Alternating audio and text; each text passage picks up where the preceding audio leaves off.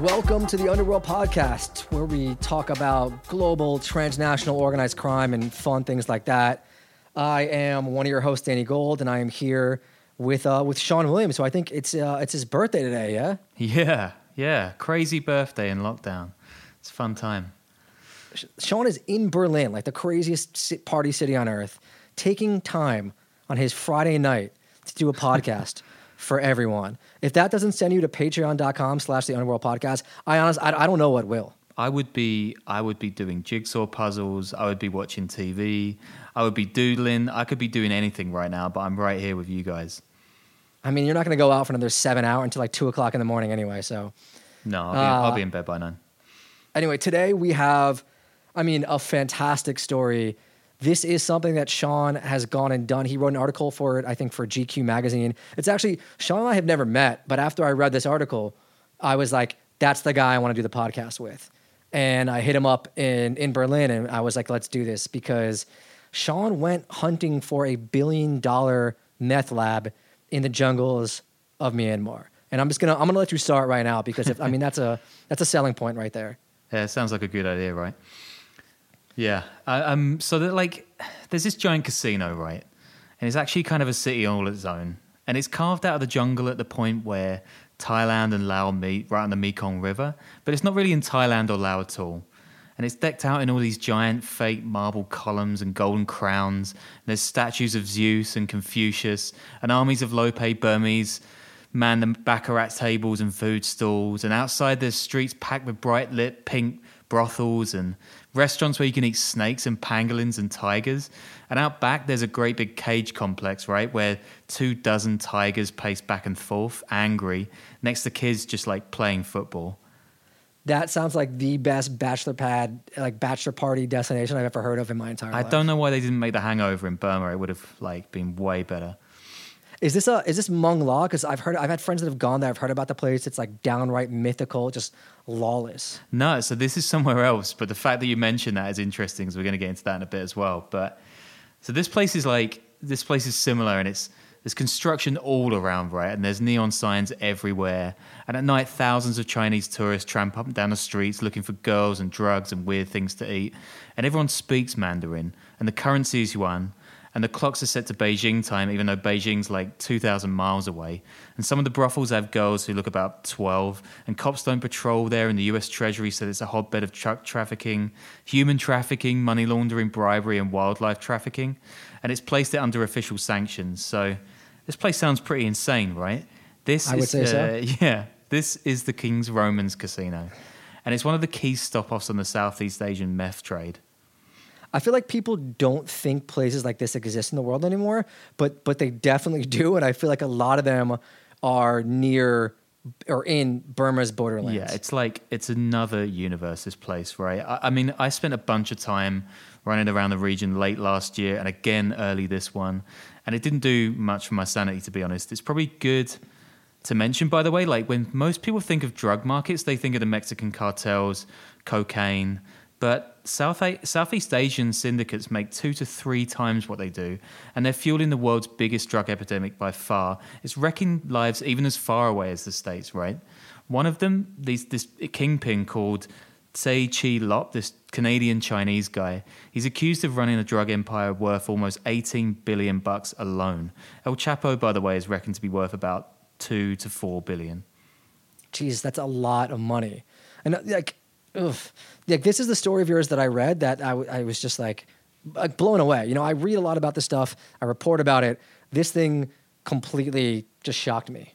It's crazy.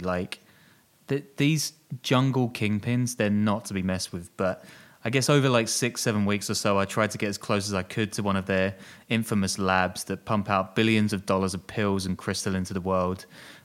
We headed deep into rebel-held territory, hung out with gangsters. My photographer nearly got killed by a tiger. Seriously, he had this giant lump clawed out of his arm. It was insane. And all in search of this lab, which the locals call the Machine. It's sophisticated, massive, carved out of thick forest and hills, secured by militants and bribed army officers, and operated by chemists shipped in from Taiwan. Why Taiwan? I think they've just got the talent. They're just getting headhunted because they've got the best chemist in the region. That's what we were told. I mean, this is the kind of journalism that I think used to be in a lot of places 20, 30, 40 years ago. And it doesn't really exist anymore, except in one man, Sean Williams. I'm nothing if not a throwback. Nearly all of this stuff goes on the Burmese side of the border, right? Which is one of the three countries that makes up this historic so-called Golden Triangle region with Thailand and Laos that I'm going to get into in a little bit.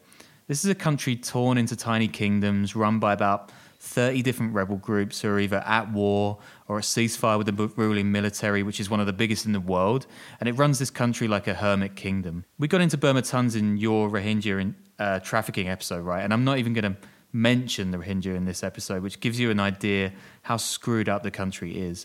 Even the name is contentious, right? Some people prefer Myanmar, but that's what the dictatorship calls it, so I'm going to go with Burma. But it was the Hermit Kingdom. It has opened up, I think, in the last 6, 7, 8 years.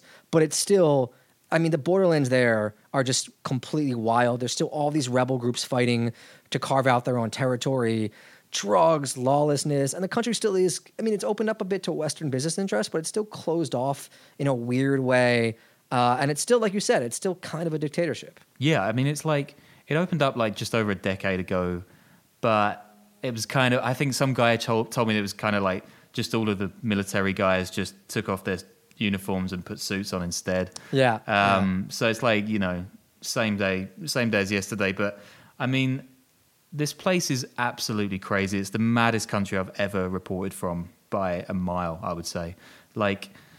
So this show is about the world's biggest drug empire in one of the world's most fucked up regions, and how it's gone from the opium capital of the world, where donkeys haul tons of poppies across mountain ranges, to a network of rebel-held mega labs driving a drug crisis that's got tens of millions of people hooked worldwide. It's like Breaking Bad times a million.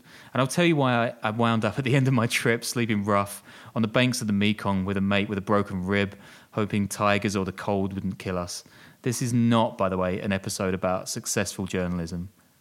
Look, if we had episodes about successful journalism, we would not be making a podcast right now. That's a fair point. There will be no stories of successful journalism here.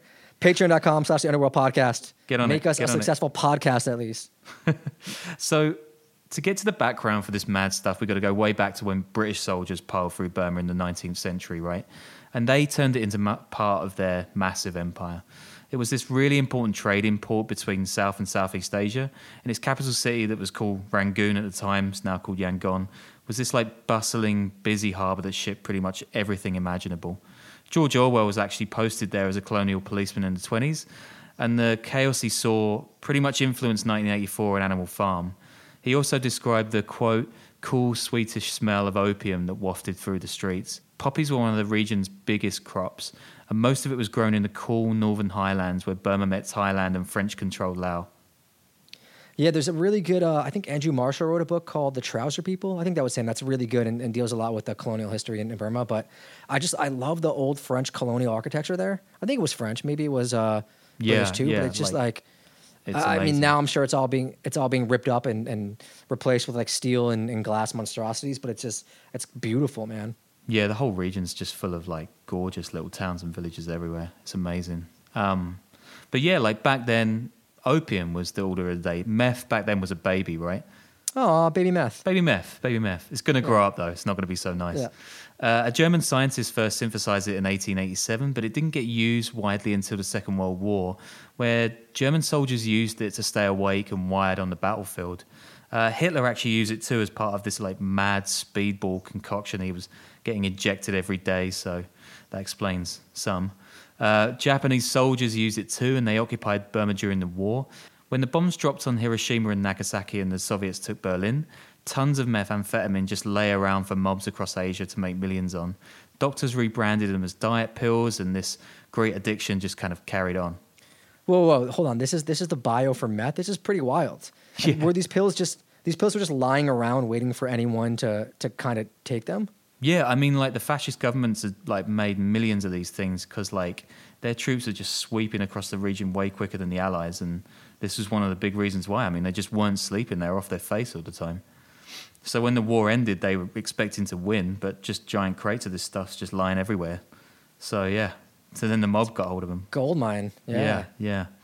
In like 1948, Burma gets independence from London, but it's an absolute basket case. I mean, the wars ripped up all these tribal grievances, and warlords are battling control of land, the size of their own back garden. At the same time, the US, which is desperate hold of communism, tools up a bunch of them, not only in Burma but in Laos and northern Thailand. The rebels get their money from heroin, which starts flooding into the US market from the Golden Triangle. Tons of this production is focused on Shan State, which is this huge, dense region where eastern Burma meets China and Laos. So you get to the 60s and the story of modern Burma as its drug kingdom becomes the tale of two despots. One of them is this socialist called Ne Win.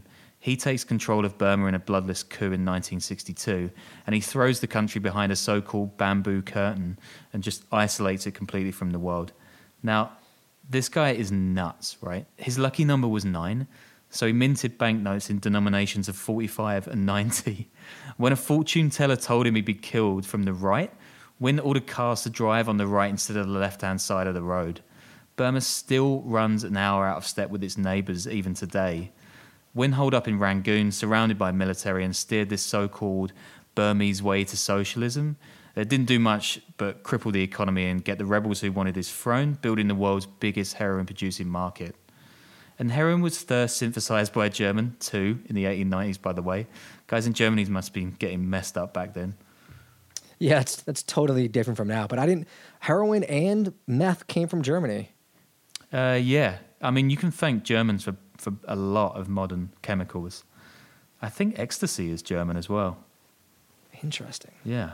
Anyway, like in Burma at the same time as Ne Win, there's this Chinese Shan guy called Kun Sa, and he's building an empire, right? As a young man, he joined the Chinese Kuomintang army that lost to Mao's communists in 1949. Kun Sa was a separatist, and Ne Win locked him up in 1969. When Kun Sa came out of prison 5 years later, he becomes this massive drug lord, building an empire across the Golden Triangle border in Thailand.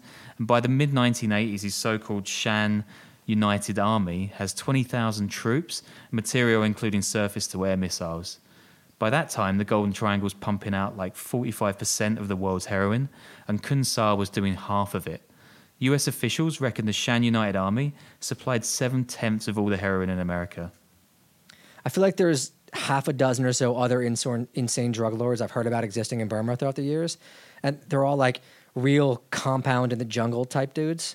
Like it's fertile ground for Narco season 8. You know what I'm saying? I actually had someone in Hollywood contact me about this story, and they mentioned exactly that someone wanted to make like Narcos TV show, but set in Southeast Asia, which they should.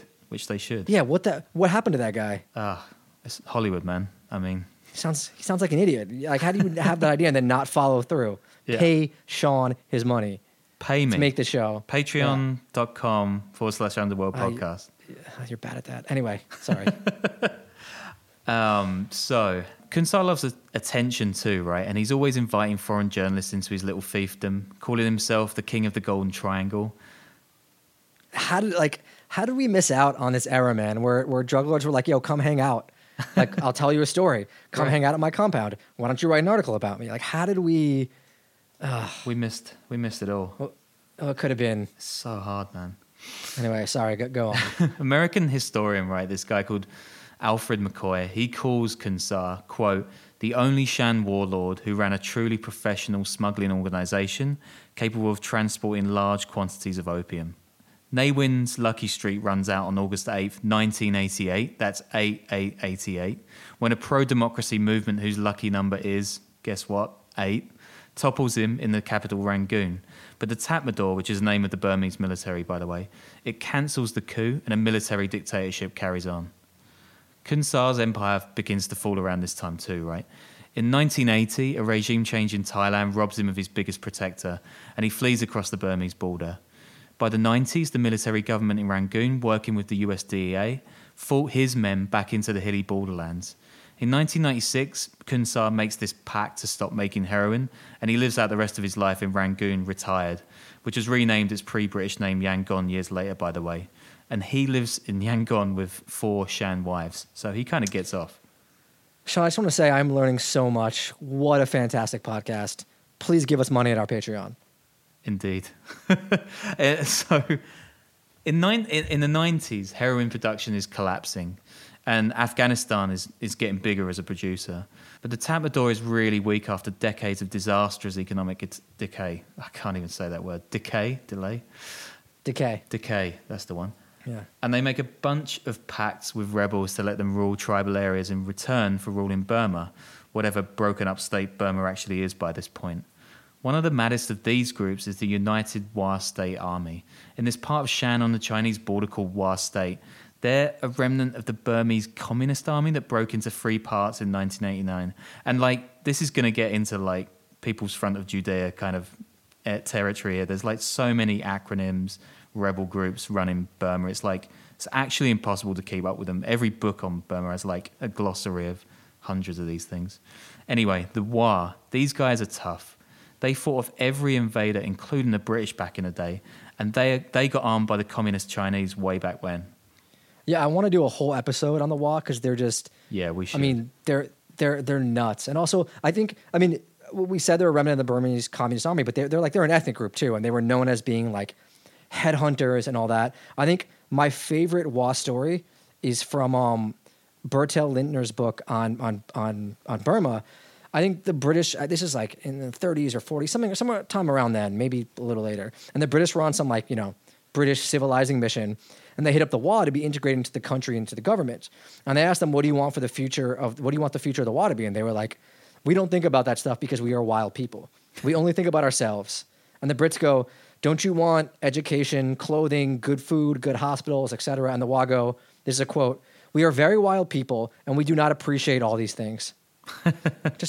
just legends. They were just like, notoriously famous fighters before even all this. They're nuts, man. Like, we were traveling through Wa territory a bit during this trip, and like, there's these kids. They look like they must be like 4.5 feet tall, wearing old fatigues from like the 50s and stuff, like holding rifles like twice their height. It's pretty nuts. They're everywhere. It's like, I think they have an air force too, don't they?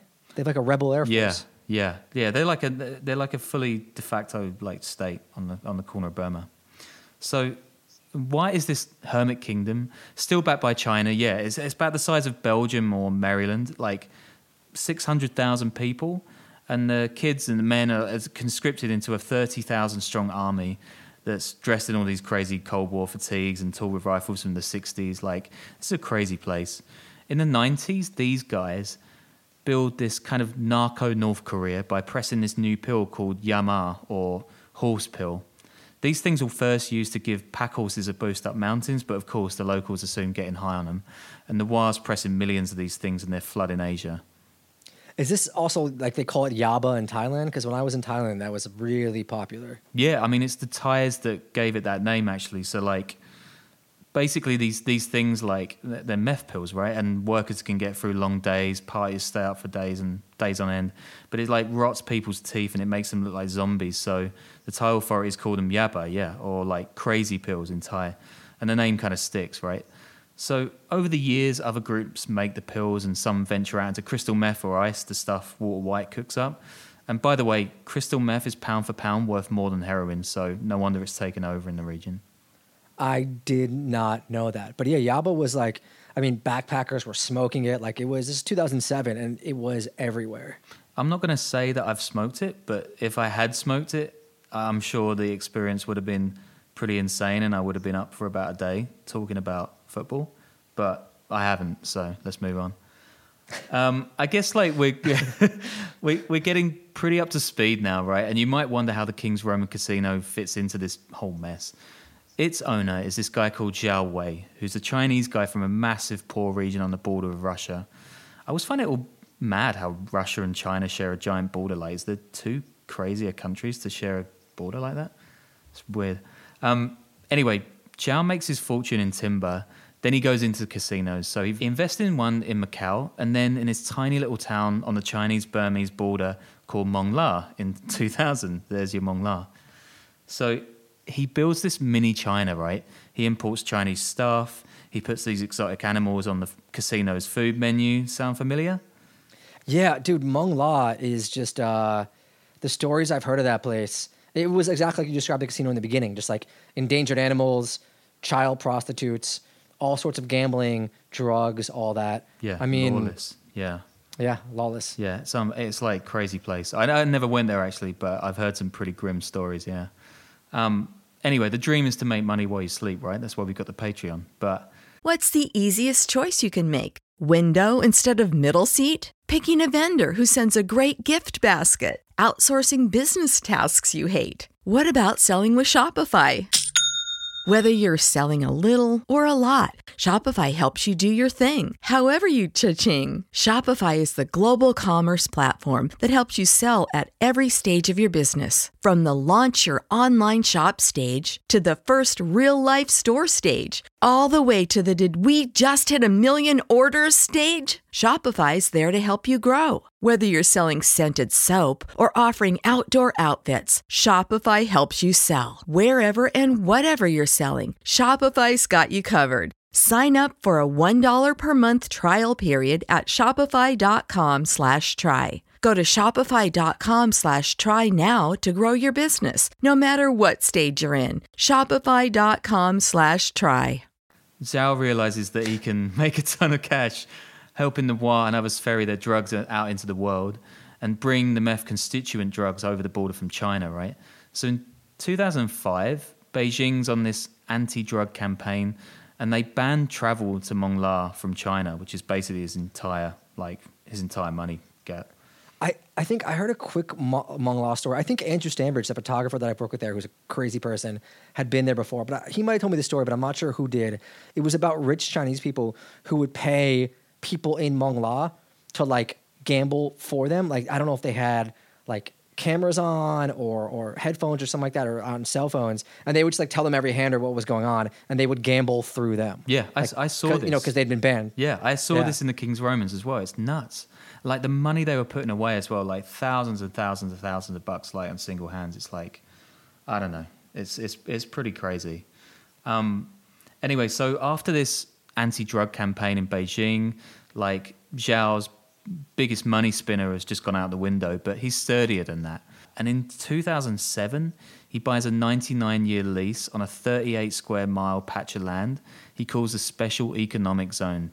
This guy is no Kansar, right? He barely ever gives interviews.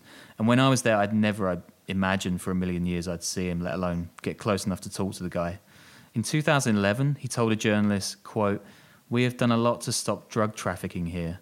We have our own special economic zone police and an office of the Lao police here. We take a very strong position against drug trafficking. This is our responsibility." I mean, that's obviously bullshit, right? But there's pretty much nothing anyone can do. Lao politicians are in Zhao's pocket. I think there's like a picture of him smooching. I think there's a picture of him smooching like the Lao president or prime minister or something in the brochure for the hotel. And the US sanctions aren't really going to hit a guy who does his business in yuan, not dollars. And here's the thing. You can barely even get to these places. Mongla still exists, of course, but it's one of tons of so-called black zones in Burma that foreigners in theory can't even get into. But in a place where bribes are pretty much the order of the day, there are ways, of course. I think we got into one place through some telecommunications contractor who was going out with a local woman, and through her, we got into some commander who could be bought, like that kind of stuff. Like, I'll go into some of our trip in a bit, but every single interaction in Burma is like this. To go like 10 yards, you got to bribe someone. It gets pretty tough. So the way this system works, right, in this drug world, is pretty much that you have precursors like ammonia and pseudoephedrine. That's the stuff you get in cold medicine to unblock your nose. We're putting a special how to cook meth video up on the Patreon, but you got to cough up some more donations to get it. Yeah, you seen those cooking videos on YouTube? We're going to do one of those. It's going to be great. Are there cooking videos up of that on YouTube? Cooking meth? Yeah. Probably, yeah. There's the market right there. Anyway, sorry, go ahead. And now, because the Golden Triangle, and especially Burma, is wedged between India and China, you've got these two great routes to smuggle all of that stuff. A retired DEA agent told me that back in the 90s and early 2000s, there's this kind of no man's land between India and Burma right up in the beautiful mountainous north, which is just lined with blister packs of pills, about a football field in length, and people were just rocking up and unloading a shit ton of this stuff on lorries. I've actually heard stories of that border now, like the India border, and apparently there's a ton of generic pills made in India. that are just flowing over into those border towns, and it's full of addicts to like anti-anxiety and pain pill, all sorts of prescription medicine is just like crazy on that border in all those villages, and everyone's addicted. Always the borders. Always the borders. Borderlands. So these days, the primary route is from the Chinese province of Yunnan that backs onto the Golden Triangle. I mean, one, it's China, right? So there's just tons and tons of this stuff going into making all kinds of chemicals and other things. Second, after China cracked down on its own meth industry several years back, many people say they've kind of turned a blind eye to constituents leaving the country, kind of like outsourcing their meth production by proxy. So now it's all in Shan State and Wa, which is where I spent the vast majority of my time out there. Actually, a lot of the key players actually are Chinese. An American officer I spoke to told me they get ID cards from dead Burmese so they can get across the border easily. Just lawless. It's crazy, yeah? So, like, once you've got your stuff across the Shan or Lao border, they don't need to head to Thailand much because the Thai DEA are actually pretty badass and they've been known to just slaughter entire bands of smugglers on the spot. I've seen some pictures of that. It's pretty grim. Once you're over the border, you take your stuff to this massive so-called machine. And the machine just means massive factory, like massive pill factory? Yeah, it's just become the stand-in that everyone says when there's like a giant one that's making ice, basically. These things are owned by a big cartel. I mean, there are smaller places like mom-and-pop operations, like pill presses all over the place that are pushing out yaba for peanuts so people can eat. Like, this place really is a narco state in that respect. This is an excerpt from a recent crisis group report. Quote, "The trade in ice, along with amphetamine tablets and heroin, has become so large and profitable that it dwarfs the formal economy of Shan State, lies at the heart of its political economy, fuels criminality and corruption, and hinders efforts to end the state's long-running ethnic conflicts."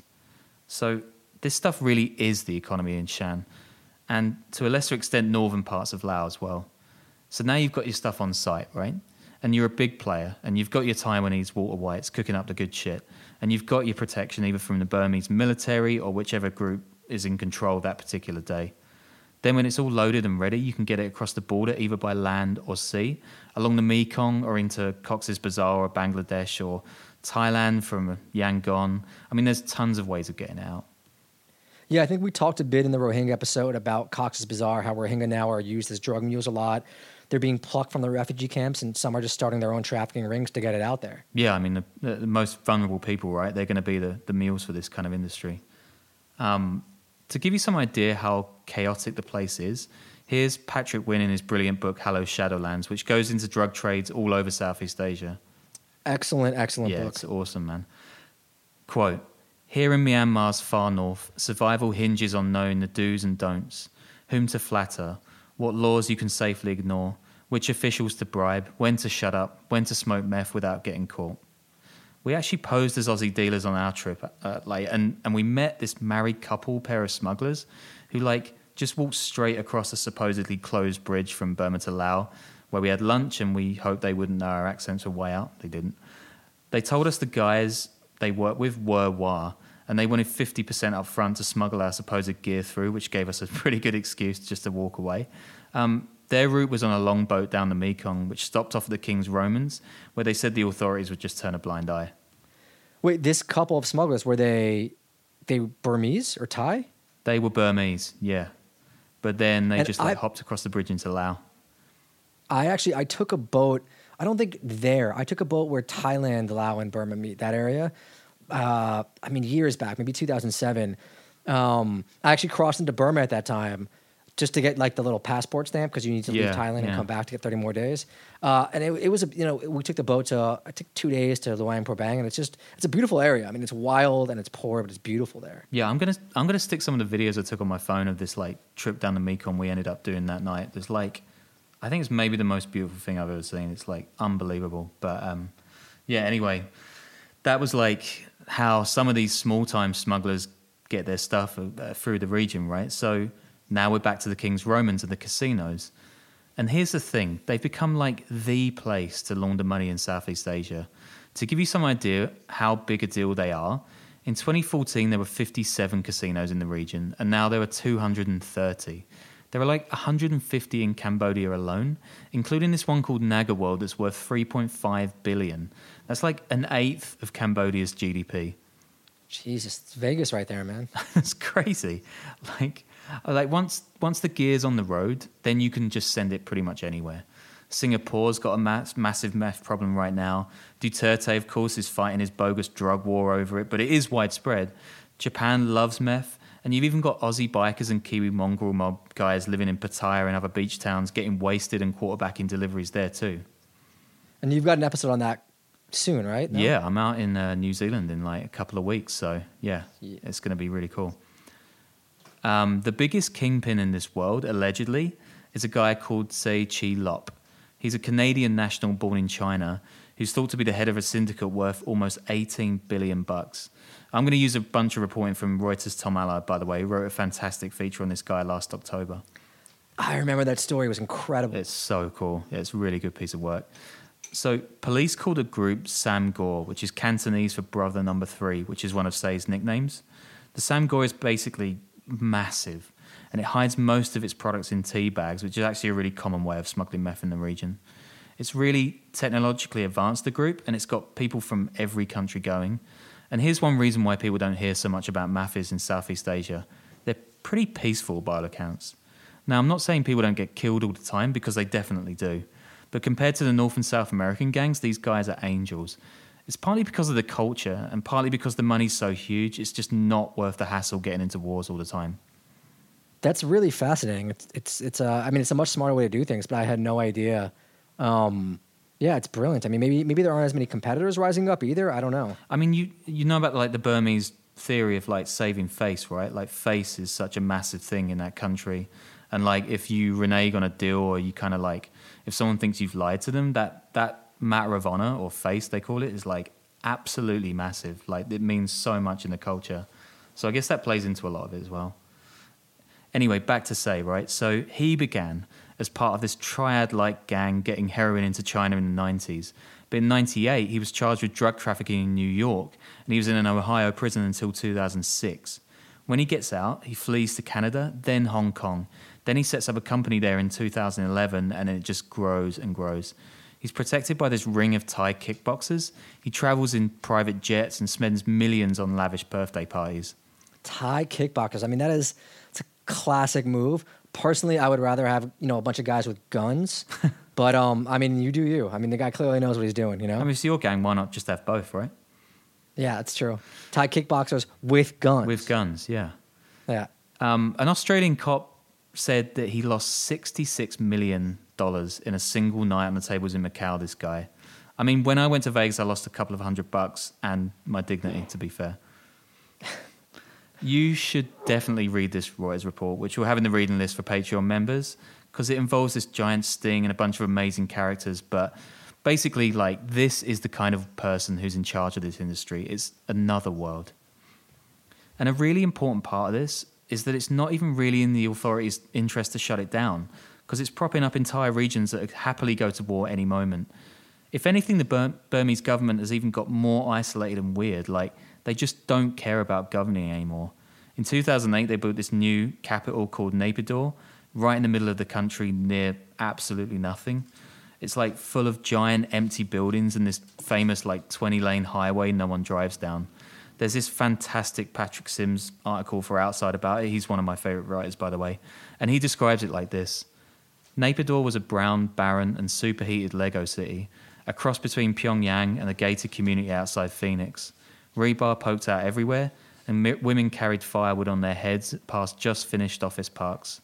Spread across miles of empty landscape, it was full of pre-ruins, a folly as ambitious in its way as the pagodas it began. A DEA guy I met actually while I was out there described the dictatorship in pretty simple terms. He said, quote, "There are a lot of people who want to succeed the right way. The problem is the leadership are idiots." I mean, hearing all this back now, I'm not sure why we took on this challenge to find a meth lab. But, like, it kind of consumed us. We became totally obsessed. Each day we'd be in some new town or black zone chasing the cartel or the WA or some pill-pressed chancellor who'd hand us onto a rebel leader.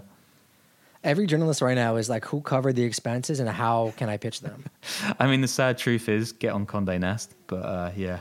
There was this one time, right, where we went to a town in Shan We took a bunch of fake documents and we were posing as Christian missionaries. It took us 6 hours on these old cobbled mountain roads, across paddies and palm-lined hills. It was absolutely stunning. Then we spent 3 days in this weird hotel on the edge of town, waiting for everything to be sorted so we could go into this jungle with these nutcases and see the so-called machine. I think something few journalists talk about is how much time on these kind of assignments you just like wait around for ages, like waiting for someone to show or some logistics or security to be put in the way. I mean, 90% of the job is waiting at checkpoints. But what was this whole? I mean, you're Australian dealers, you're Christian missionaries, you're going full. I don't know, Mr. Bean. Like who wears costumes and disguises? I was going to say Gonzo, but yeah, you can call it Mr. Bean if you want. we were told that was the best way of getting past all these like government checkpoints, and it worked. Like it really did work, and we were like jokingly saying "Peace be with you" and stuff at these checkpoints. It's kind of funny. But I hope it was worth the hellfire. It will be. It will be. So we spent 3 days in this weird hotel, right? We were just waiting for these guys to set us up so we could go on the jungle road to get into the sort of like middle of nowhere to see the machine. And we're just like huddled up in this hotel, making the odd trip out for beer or food, but basically trying to stay under wraps because we're not supposed to be there. And one time we had to evade the cops who were chasing us. We got 2 vans and one of them went one way and the other one went the other. It's like, it was a bit slapstick. Then on the 3rd day at dawn, like 5 a.m., it turns out that one of the guys in the group has stolen a car and a bunch of guns and driven through the jungle towards Laos. And there's nothing we can do but head back. And everyone's just like crazy mad. I mean, we're covered in mosquito bites and like tired and pissed off.